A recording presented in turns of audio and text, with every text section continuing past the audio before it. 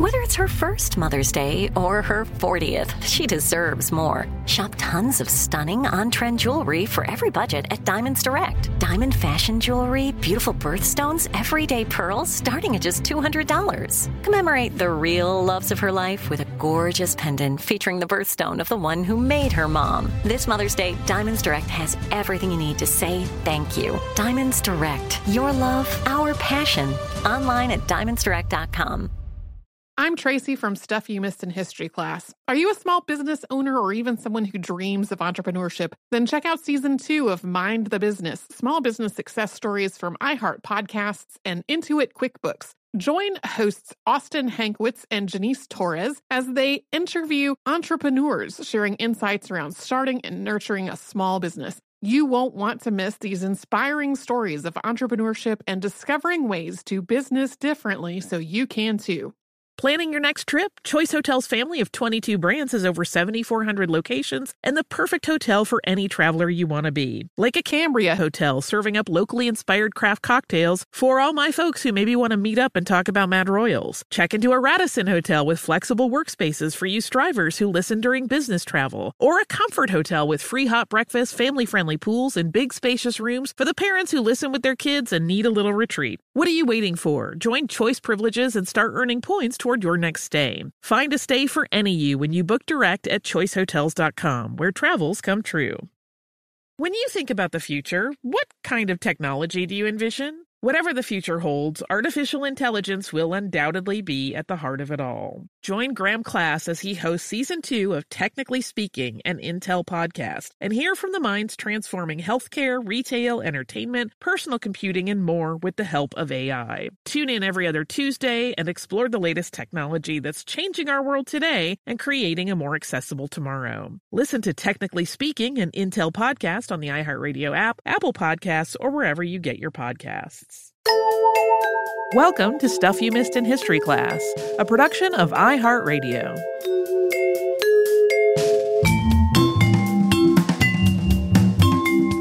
Hello and welcome to the podcast. I'm Holly Fry. And I'm Tracy V. Wilson.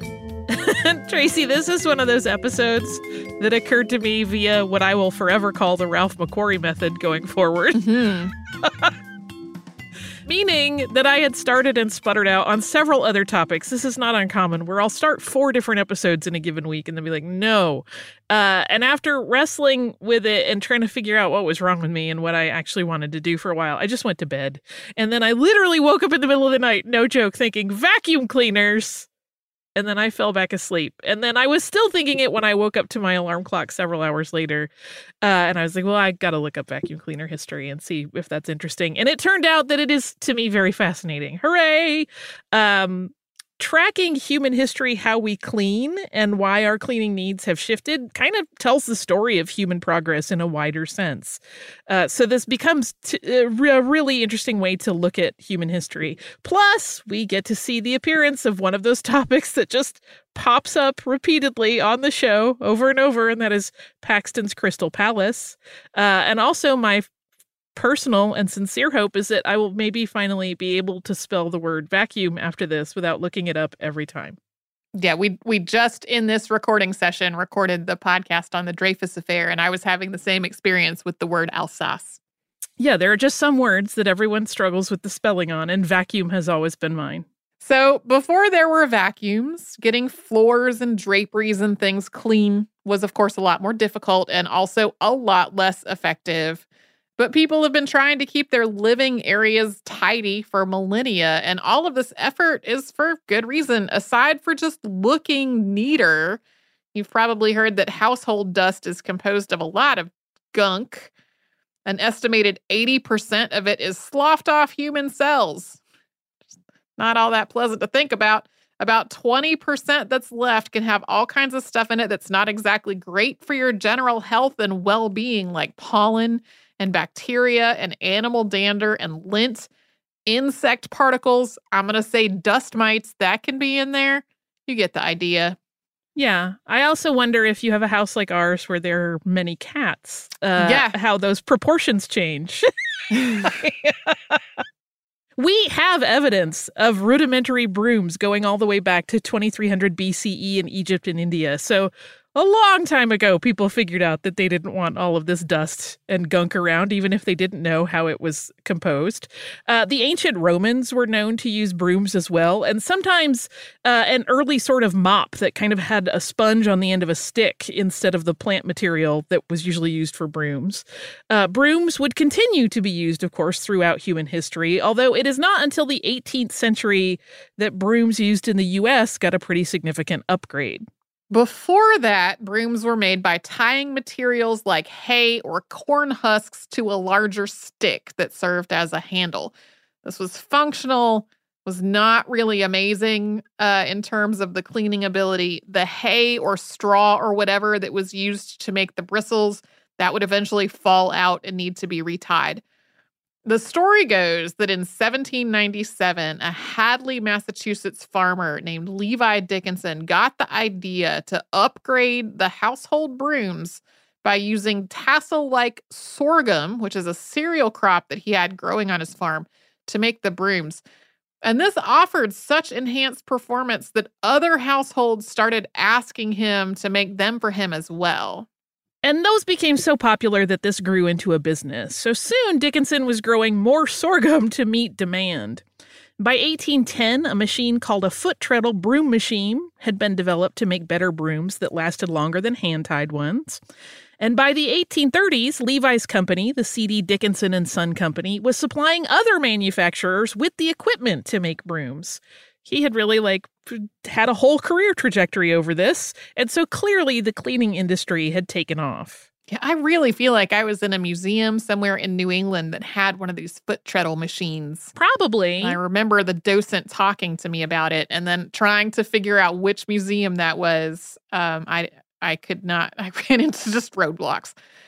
Throughout the 19th century, not only did broom manufacture increase, but thanks to the Industrial Revolution, textiles for the home became more available and more financially accessible to a wider range of households.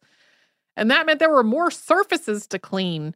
They were surfaces that could easily absorb all of that dust, and then that would get recirculated into the air through the motion of sweeping. You've probably seen photos or movies. Maybe you've done this yourself. People beating the rugs or the draperies with paddles as they hang them outdoors. And that was really the only way to loosen up the dirt and the dust from the fibers. Unfortunately, doing that also caused wear and tear on whatever was being beaten. So you got cleanliness at the expense of damage. To be clear, these kinds of textiles and their cleaning needs have been around for a lot longer than this, but before the Industrial Revolution, they tended to be owned by the sort of people who also had a staff to take care of the cleaning. Yeah. The luxurious and sumptuous textiles that were found in fancy homes up to that point, those owners didn't really understand the level of elbow grease that went into keeping them clean and beautiful. In 1699, the first British patent for a mechanical sweeper was issued to Edmund Hemming of London. This was not a home sweeper, to be clear. It was a street sweeper. But its design was similar to the carpet sweepers that would follow. It had a circular brush that was basically a cylinder with broom bristles on it, and that rotated as the wheels of the horse-drawn cart rolled forward, displacing the swept debris behind and to the sides of the mechanism. That's basically how a lot of floor sweepers work. But it wasn't until 1811 that a home use product with a similar design was first patented in Britain. That was James Hume's sweeping machine, which required the user to place the rolling box in position and then turn a hand crank to rotate the wheels, and then they would move it to the next position. This just sounds very fiddly to me. It sounds arduous. Like you put it down, you crank the wheel to get the brush to do the thing, you pick it up, you do the same thing over. I would give up and just be like, well, I live with a dirty floor. That's what's up. In 1853, another English inventor named James Haddon Young patented his hand-sweeping apparatus. This integrated the handle, the brush roller, and the dustpan into one simple machine, and it had a fabric cover. This one is interesting because it lists carpets, floors, and pavements as the surfaces it could sweep in the patent, and that makes it the first home-use sweeper that mentioned a carpet. Young invented a sweeper that had a lot of features you would find on a carpet sweeper today, and he really solidified the design with his follow-up a year later. In that second iteration, the dustpan was hinged for easy access, and the fabric cover was omitted in favor of a box cover made of wood, so it probably is starting to sound like something you have seen or used before. Lucius Bigelow got a British patent for his carpet sweeper several years later on June 11th, 1858. This one is almost identical to a modern model, had large wheels at the sides that also drove the rolling brush. The first time I ever saw one of these was in the library at my high school or my middle school, I think. And it was really good for like getting the little paper bits from our like spiral notebooks up off of the library floor. Like that was really the scope of its ability to lift things. Its primary function. Also in 1858, Boston resident Hiram Herrick got a patent for a carpet sweeper, and this one looked an awful lot like the British patent for the same device. It is basically identical to Bigelow's sweeper, and it was almost certainly copied since British copyright law did not apply in the U.S. There were several similar patent applications filed in late 1858 that also almost certainly copied Bigelow's design. One of those, designed by Reuben Shaler of Connecticut, had actually refined the box that contained all of the components into a lower profile form. More than 250 patents for variations on carpet sweepers were issued in the U.S. in the last 4 decades of the 19th century, although only about 1/5 of them were ever actually made, and most of those pretty quickly fell by the wayside. They didn't stay in production. Even Herrick, who had managed to get his into production and seemed to be doing pretty well for himself, found a lot of his high-volume orders were canceled as the U.S. Civil War began. In 1860, a man named Daniel Hess in West Union, Iowa, was granted a patent for a carpet sweeper that introduced the use of air. Quote, "The nature of my invention consists in drawing fine dust and dirt through the machine by means of a draft of air, forcing the same into water or its equivalent for the purpose of destroying it substantially." This machine needed a bellows to operate. He probably never actually built one. Yeah, he may have built a prototype. He certainly never went into production on it. On June 8th, 1869, Ives W. McGaffey of Chicago got a patent for his sweeper design that used a fan in an upright machine called the Whirlwind. It required hand cranking to operate that fan. McGaffey was clear in his goal in his patent. Quote, "The accumulation of dust and dirt in dwelling houses is a source of great annoyance to all good housekeepers. To obviate these difficulties is the object of my invention." The Whirlwind was expensive, $25. This is at the end of the 19th century. And while it was teetering on the brink of creating the kind of suction that could effectively lift the dirt out of carpets, the fact that it was hand cranked meant that it was a lot of work to get the fan going fast enough to pull the dust and the dirt into the receptacle bag. So this Whirlwind did not really take off. He's so close, though. Yeah. He's so close. The idea of trying to hand crank a thing or use a bellows while also trying to sweep the sweeper, like that just seems like way too much effort. Yeah, you have to be, like I envision something like those one-man band contraptions where somebody is just super dexterous and can do many things at once. In 1876, 2 carpet sweepers were brought to the U.S. market that proved very, very popular. The first was manufactured by the Gore and Edgecombe Company of Indiana, and that sweeper, which was called the Lady's Friend, became a very big seller. It was a very simple sweeper, but it had a rubber friction drive that helped the brushes pick up a lot more dirt and dust from carpets. Yeah, as I was looking for a picture to accompany this episode, it became clear that the idea that sweepers and vacuums and things might make a good gift for a woman that goes back to the very beginning of their existence, unsurprisingly. We are about to talk about another sweeper, and one that has a name that you'll probably recognize. But before we get to that and how it was innovative, we will take a quick sponsor break. I'm Tracy V. Wilson from Stuff You Missed in History class. Did you know small businesses make up 99.9% of all businesses in the United States? The world is powered by entrepreneurs, and if you're a small business owner or even someone dreaming of starting your own business, then you'll want to check out Season 2 of Mind the Business, Small Business Success Stories from Ruby Studio, from iHeartMedia, and Intuit QuickBooks. And every episode, hosts Austin Hankwitz and Janice Torres talk to entrepreneurs about how they've grown from the lessons of launching and nurturing a small business and how they have found success being their own boss. From the excitement of first starting out to finding the right tools and resources to process invoices and payments like QuickBooks Money, you won't want to miss these inspiring stories of entrepreneurship and discovering ways to business differently so you can too. And if you're a small business owner or even someone dreaming of starting your own business, then you'll want to check out Season 2 of Mind the Business, Small Business Success Stories from Ruby Studio, from iHeartMedia, and Intuit QuickBooks. Today I'm going to give you some straightforward advice on how to deal with naughty kids. How about instead of timeouts, time-ins? Time for you to start paying some bills.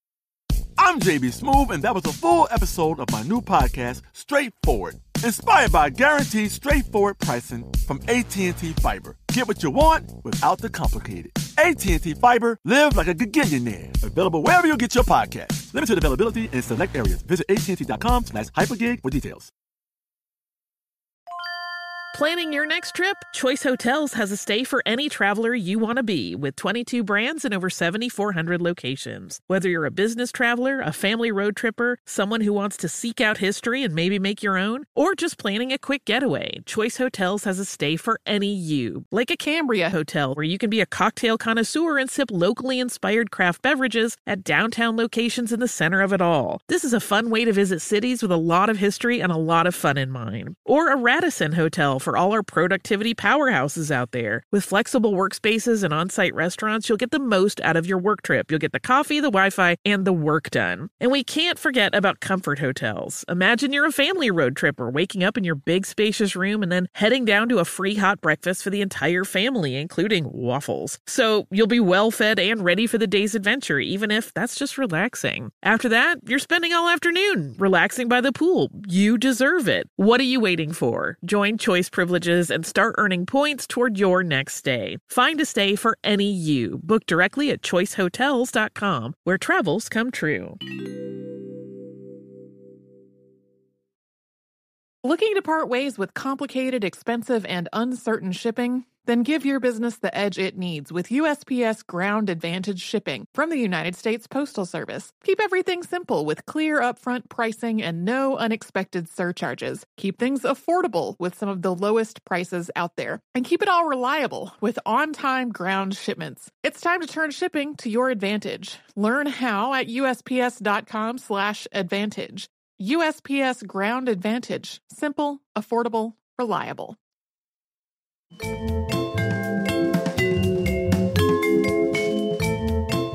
The other popular sweeper of 1876 came from Grand Rapids, Michigan, and it was patented by Melville R. Bissell.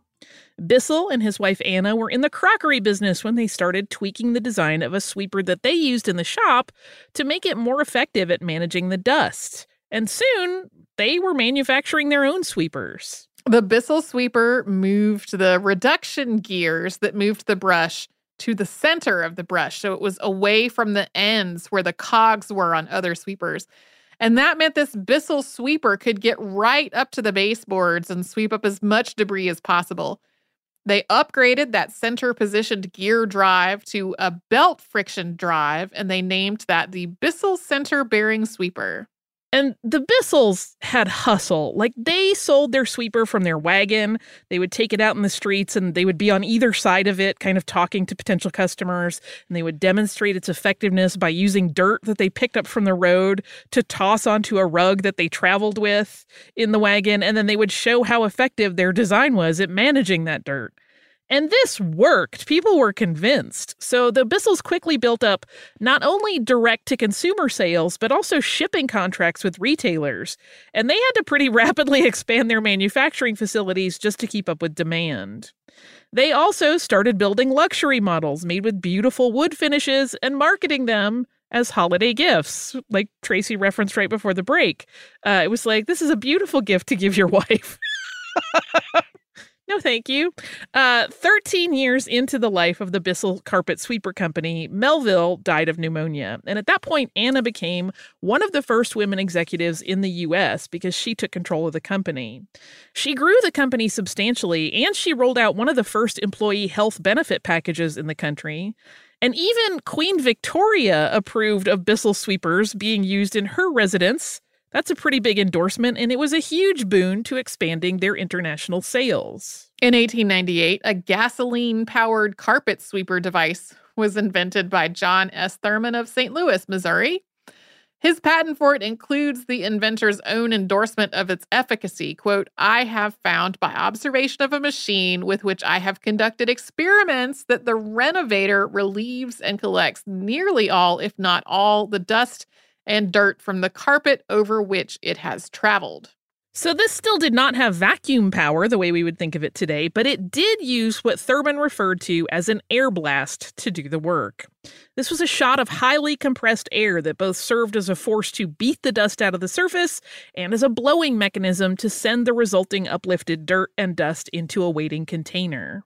In his patent paperwork for the pneumatic carpet renovator, Thurman described it this way, quote, "The invention may be said to consist briefly in a pneumatic dust extractor designed to be placed over or in close proximity to the carpet, whereby an air blast is projected into and through the carpet, forcing the dust out and into the collector where it's accumulated and is subsequently removed."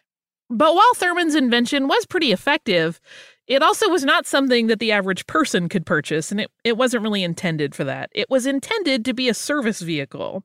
And we say vehicle because it was the size of a carriage, and you absolutely had to have a horse to pull it. And for $4, you could have Thurman's pneumatic carpet renovator visit your home to give it a deep clean. Yeah, also on my list of no thank you is like anything with an internal combustion engine to be used in my house powered by gasoline. Well, it It would stayed be outside. on the outside, but And then the hoses ran in. yes. But the description of it as gas powered at first made me be like, It no. sounds terrifying. It yes. does. So this is where we get to Hubert Cecil Booth. Booth saw all the efforts to improve on Thurman's pneumatic cleaner, but also felt like they were missing something, and he believed correctly that suction was the key element that every effort was missing. Bellows had been used on some versions of sweepers over the years. We talked about a couple earlier, and that sort of pulled in the dirt a little bit, but that was not a very effective method. So, a brief and very oversimplified explainer on suction. It is all about air pressure. So usually this is explained when most people are saying, here's how this works. It's in terms of drinking through a straw, right? When you suck on a straw, you're creating a pressure differential between the top of the straw and the bottom, and your beverage travels from the area of higher pressure at the bottom to the area of lower pressure at the top. In a vacuum cleaner, it's the same basic idea. Air in a chamber is blown out of the chamber by a fan upward, creating a drop in pressure that creates suction at the air inlet. So if a machine has such a chamber and a fan blowing air out quickly as you run that inlet hole over a surface with particles on it, those particles are sucked up into the chamber. And a filter keeps those particles from flying out the exhaust hole. And we should note that there is not actually a vacuum in a vacuum cleaner, if you want to be really scientifically specific about it. This isn't an absence of air, which would define a vacuum, but Booth claimed to have coined the term vacuum cleaner when he was working on his problem. Other people have said he was not the one, but regardless of whether it was him or someone else who first called it a vacuum cleaner, that is the name that stuck. According to Booth, he once had a conversation with an inventor of a motor-driven cleaning rig at an expo at London's Empire Music Hall.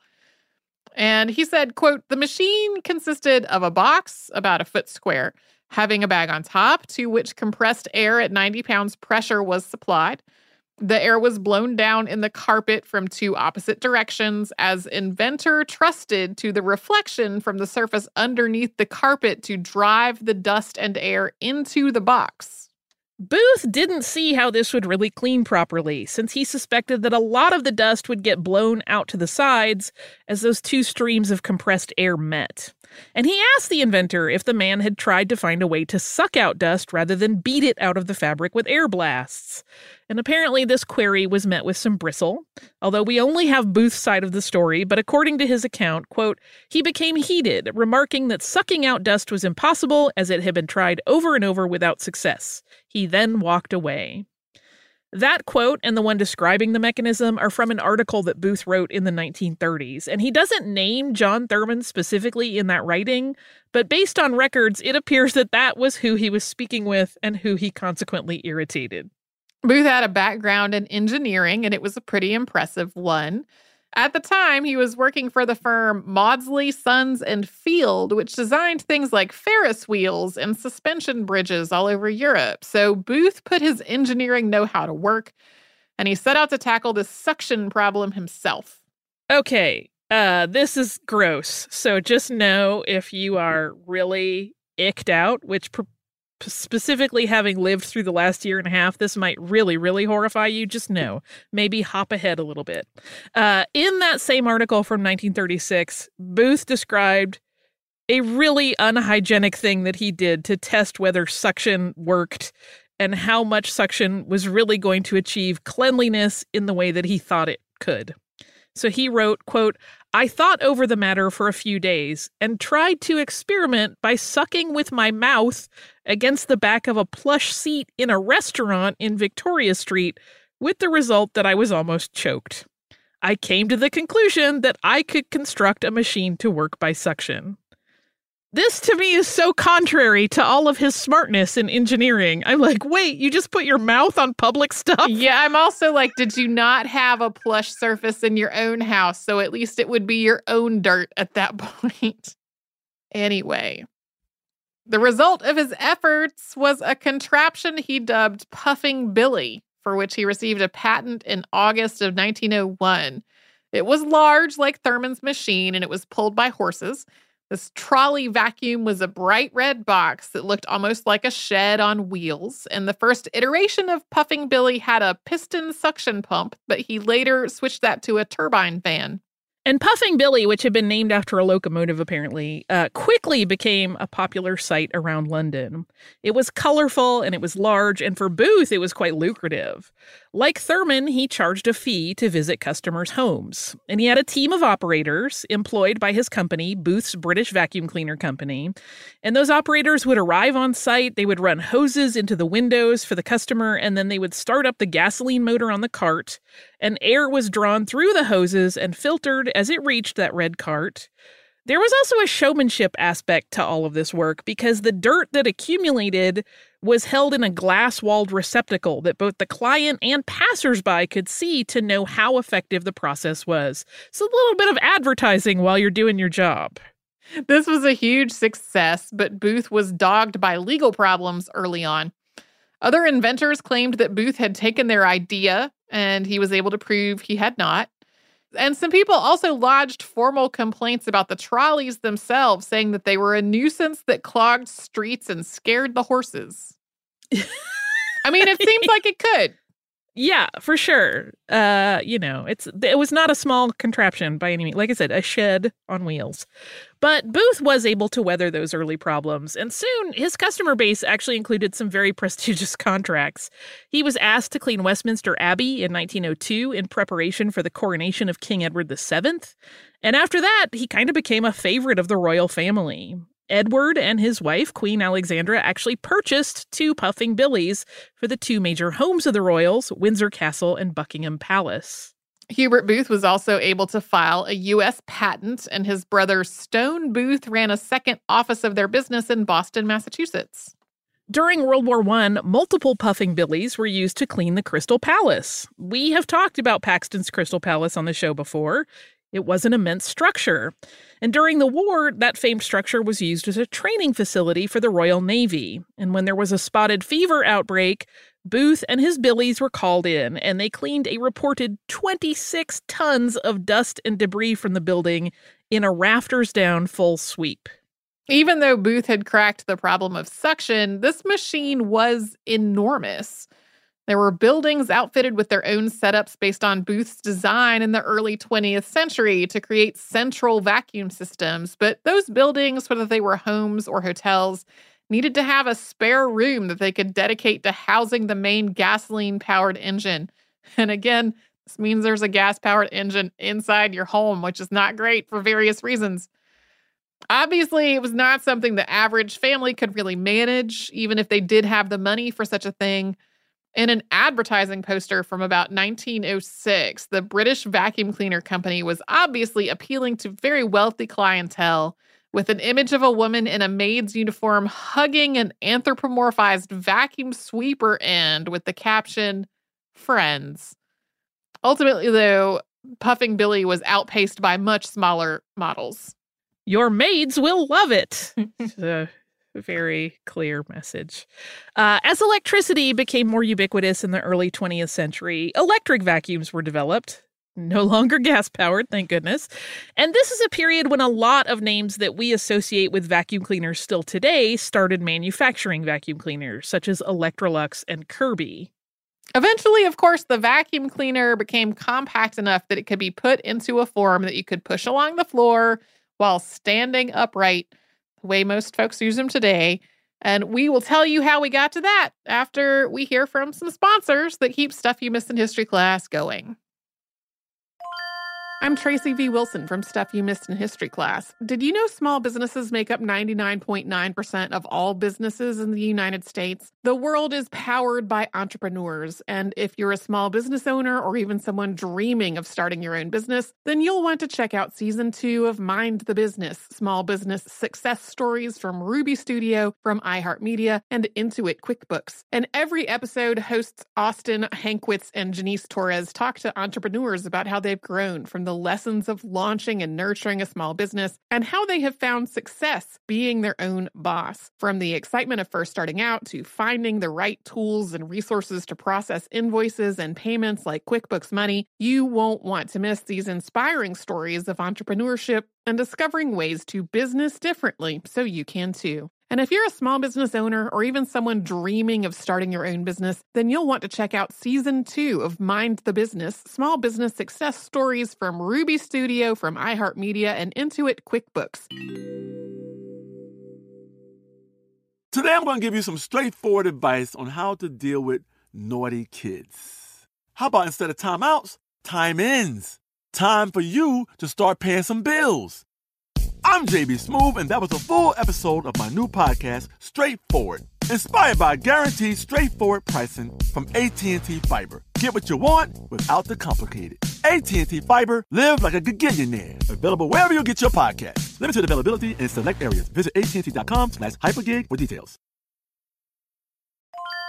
Planning your next trip? Choice Hotels has a stay for any traveler you want to be, with 22 brands and over 7,400 locations. Whether you're a business traveler, a family road tripper, someone who wants to seek out history and maybe make your own, or just planning a quick getaway, Choice Hotels has a stay for any you. Like a Cambria Hotel, where you can be a cocktail connoisseur and sip locally inspired craft beverages at downtown locations in the center of it all. This is a fun way to visit cities with a lot of history and a lot of fun in mind. Or a Radisson Hotel for all our productivity powerhouses out there. With flexible workspaces and on-site restaurants, you'll get the most out of your work trip. You'll get the coffee, the Wi-Fi, and the work done. And we can't forget about Comfort Hotels. Imagine you're a family road tripper, waking up in your big spacious room and then heading down to a free hot breakfast for the entire family, including waffles. So you'll be well fed and ready for the day's adventure, even if that's just relaxing. After that, you're spending all afternoon relaxing by the pool. You deserve it. What are you waiting for? Join Choice Privileges and start earning points toward your next stay. Find a stay for any you. Book directly at choicehotels.com, where travels come true.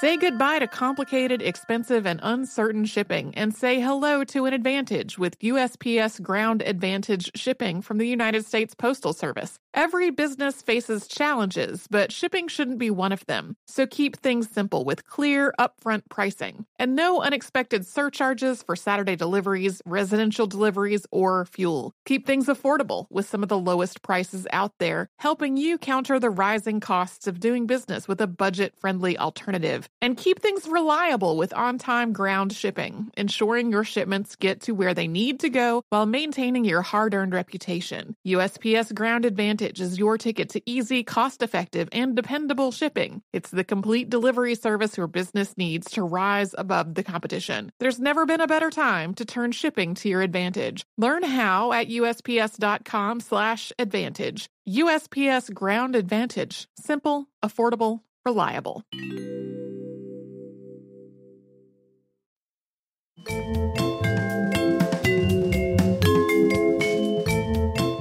In 1907, the idea of a personal vacuum cleaning device took a huge step forward.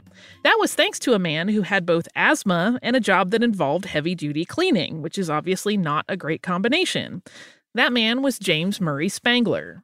Spangler was 60 and was working as a night janitor in a Canton, Ohio department store. He got the idea to start tinkering around with existing technologies for vacuum cleaners. He's famously said to have combined a sateen pillowcase, a broom, and an electric motor. And the way this story is often relayed, it kind of sounds like he was just a random guy who was trying to solve a personal problem, but really Spangler was an inventor. He had invented a velocipede wagon, a hay tedder, and a rake, as well as a grain harvester. And he took the cleaning job to make ends meet and put together the funds so that he could just keep inventing things. He was supporting his invention habit with this cleaning job. Yeah. And he was initially actually modifying a Bissell carpet sweeper. He only attached a motor to it initially, which made the work go faster, but he still had problems with his asthma from the dust that it kicked up. And after that, he decided he needed a receptacle for the dust. So then he built a machine from scratch using a wooden soapbox, a motor from an electric fan, and a section of broom handle that he had cut down to size and made into a circular brush by stapling goat hair onto it. And he used the aforementioned pillowcase as the dust bag and attached a broom handle to push it around. And proof of concept was established at this point, so he soon made a second version that had a metal drum instead of a wooden box, and he refined the movement of the brush. Spangler's device sucked up dirt and then it blew it into the attached pillowcase. And just in case you're wondering, sateen is a very tightly woven fabric. So it would have pretty effectively contained most of the particles while also allowing the air to slowly pass through it. This worked really well, and it was compact enough and upright so that a single person could manage it. You didn't need a whole crew of people to come with a cart outside your house. Now I'm kind of like, I don't know, that sounds fun too. You still can do that in some ways. Spangler, buoyed by how well his project had turned out, applied for a patent in the autumn of 1907. And then once he had that patent in hand, he quit his janitor job and he opened his own company, Electric Suction Sweeper. But while Spangler was clever in inventing things, he did not have a head for business. He had investors and ordered motors and set up a production space, but he spent a lot more than his investors had committed. So he took out a loan and then he used his house as collateral. Yeah, these are basically like any rules of business he was like doing the opposite of. This was obviously not the wisest move, and Spangler was soon in a position where he was not only going to lose his business, he was going to lose his house. But the deus ex machina in this story came in the form of his cousin, who had one of his early vacuum cleaners and loved it, and whose last name you will recognize in relation to vacuum cleaners. That cousin was Susan Hoover. William Hoover was Susan's husband, and when his story meets up with Spangler's, the Hoover Company was focused on leather goods, specifically horse accessories. It was not exactly a booming business as automobiles were coming into the picture. But William Hoover, unlike his wife's relative, did actually have a head for business. So he bailed Spangler out by purchasing the patent from him, and then Hoover took a very methodical approach to developing a business model around this invention. He and his sons reorganized Spangler's company and assumed both its assets and its debts. And Spangler remained with the company as a salaried employee, and he also got royalties from sales. With Hoover helming a more structured rollout under this new setup, the vacuum cleaner went to market with an army of door-to-door salesmen ready to demonstrate the machine's cleaning power and ease of use. The Hoover Model O went to market in 1908 at a price of $60. Attachment accessories were an extra package. An ad was placed in the Saturday Evening Post offering free in-home demonstrations, and requests for home trials quickly outpaced their production numbers.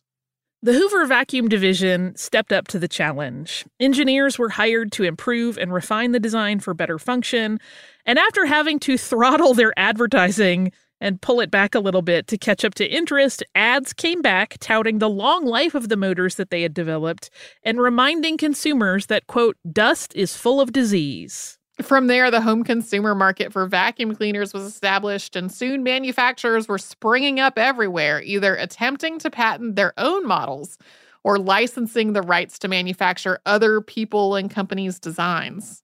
Here's perhaps the most surprising part of the vacuum cleaner's lifespan as a home use product. It has not really changed very much in a century. They still all work in basically the same suction principle, but there have, of course, been some innovations, and we'll talk about those. And one of the biggest was the introduction of a vacuum that you could pick up in one hand to deal with small messes. In 1975, Black & Decker applied for a patent for a cordless vacuum.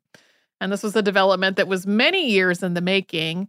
While Black & Decker had a reputation as an innovator in the 1940s and 50s, over time, their mass market appeal had led to a perception that they were making things that were kind of like a budget brand for the home user only.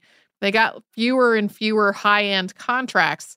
This then impacted their products for the home market, though, because the innovation from those professional contracts was driving the technology that would eventually end up in consumer products.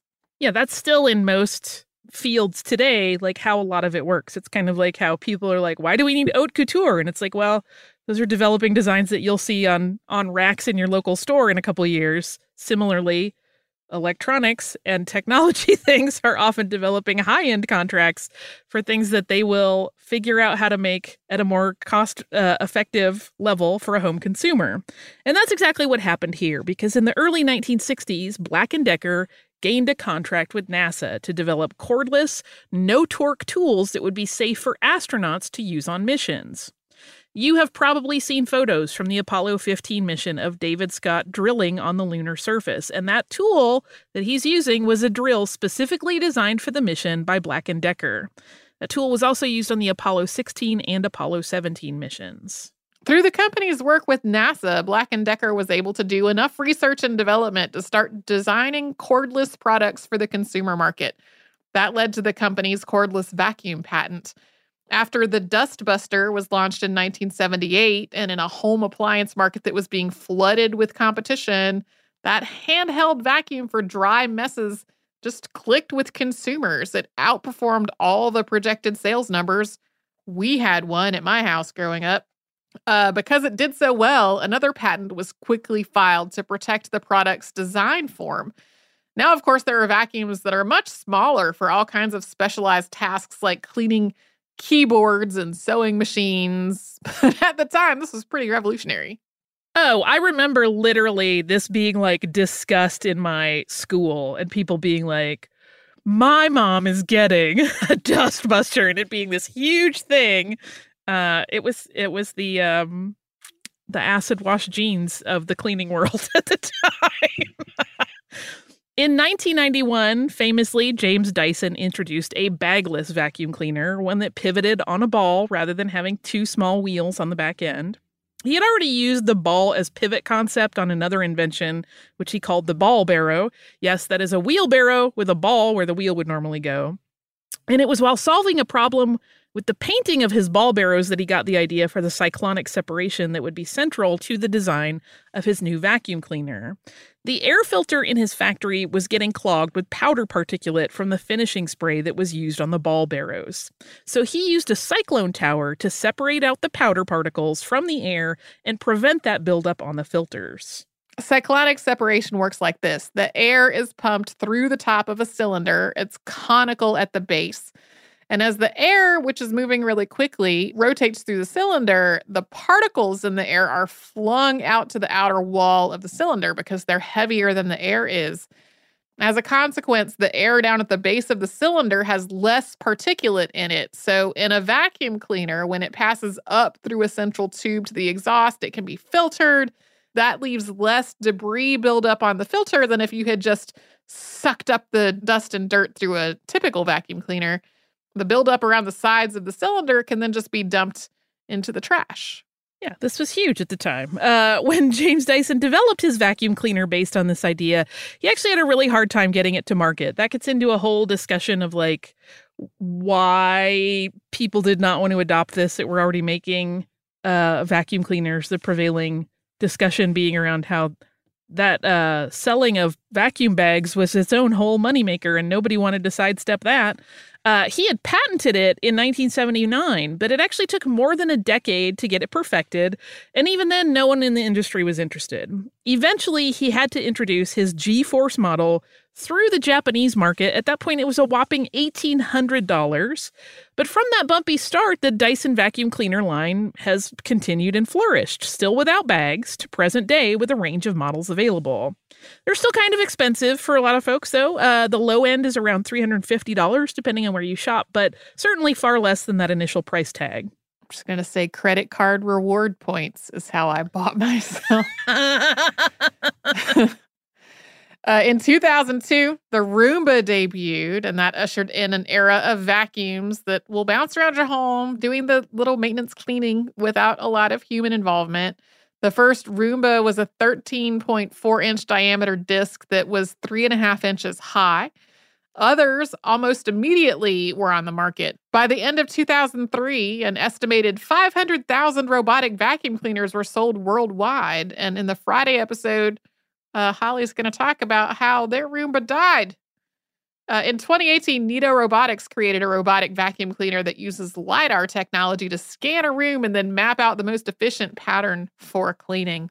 And who knows what comes next? Something else very magical that will talk to you? We don't know. This made me shockingly eager to vacuum because now I'm like, oh, now I understand how this works. Yeah. Which is a miracle in and of itself. Yeah, it is really interesting to me. It's obvious in some ways, but I hadn't really thought about how much, that availability of textiles really drove this, like, we got to figure out how to clean this better. There was one book that I read that said carpets are either the hero of the story or the villain, depending on your point of view. Sure. Because that's what made everybody suddenly be like, how do we clean these? Yeah. I don't want to pick it up and take it outside every time. It just needs a little maintenance. And now, almost never. My first apartment was all hardwood floors and had, I think, like one small area rug next to the bed so that when I got out of the bed, my feet did not hit cold wooden floor, and I did not have a vacuum of any sort the whole time I was living there. I think I had like one tiny handheld thing that I used for that little area rug. It was your inherited dustbuster, probably. It was not. It was I got it for Christmas, I think. It had a cord, and it had a revolving brush, so it was a little more involved than a dustbuster was. And now there are rugs that you could just throw in the wash and sidestep needing to vacuum clean them completely. Have one of those too. Us too. Which is a whole other thing that I can also talk about on Friday's show, because I don't like carpeting and rugs. But I do like this listener mail because it's about cooking. This is from our listener, Greg, who writes, "Hi, Tracy and Holly. I enjoyed listening to your recent discussion of ancient cookbooks. It reminded me of learning how to cook from my grandmother. Seems there are things that transcend the centuries when it comes to lack of detail in the instructions. Before going off to college many years ago, I sat down with my grandmother to document some old family recipes. She is from the old country, having been born in Greece. One of these recipes was for pastizo, a Greek dish similar to lasagna, which, by the way, delicious.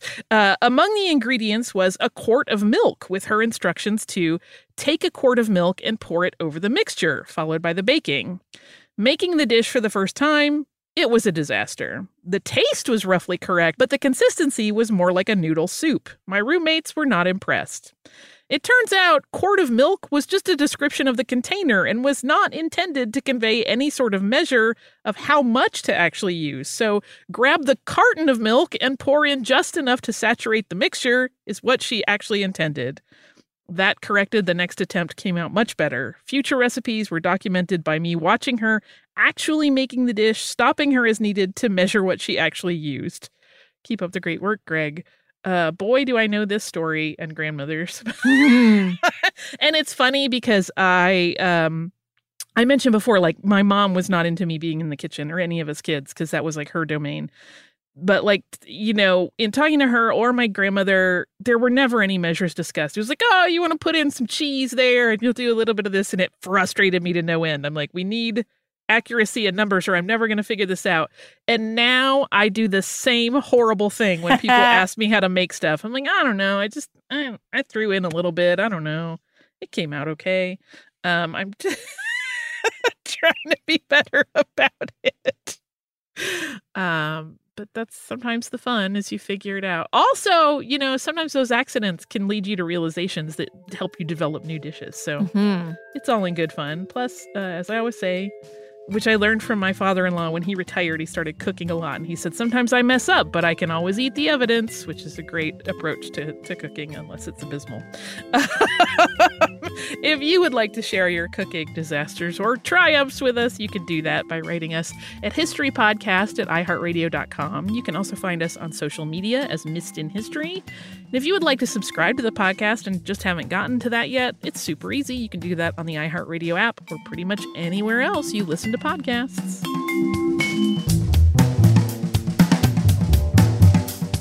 Stuff You Missed in History Class is a production of iHeartRadio. For more podcasts from iHeartRadio, visit the iHeartRadio app, Apple Podcasts, or wherever you listen to your favorite shows. Xfinity has free premium networks for everyone this month, no matter what kind of entertainment you love. Addicted to true crime? Catch killer cases and more spine-tingling shows on A&E Crime Central. Crave adventure? Explore Asian action movies on Hi-Ya. Searching for something extreme? Check out skating, snowboarding, and more on Fuel TV Plus, the global home of action sports. And find crowd-pleasing bops on iHeartRadio's Hit Nation playlist. There's new free shows and movies to love every week. Say free this week in your Xfinity voice remote.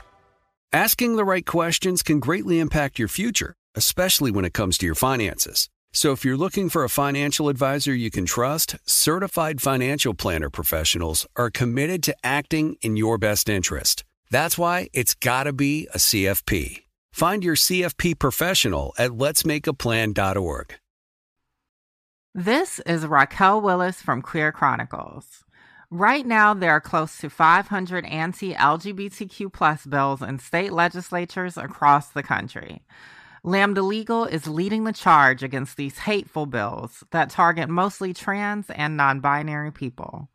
You can fight discrimination and help write the next chapter of Lambda Legal history. To learn more about their open cases and to donate, visit lambdalegal.org. That's lambdalegal.org. With every CBD product claiming to do something different, it's nearly impossible to decide what's best for you. Lazarus Naturals pioneered the farm-to-front-door model of transparency, where they handle each step of the production process to ensure quality, potency, and consistency. Scannable labels allow you to see the test results of your hemp batch, so you can be confident in the safety and quality. Visit LazarusNaturals.com today. Lazarus Naturals, committed to improving your life as well as the world around you. Not available in Idaho, Iowa, or South Dakota.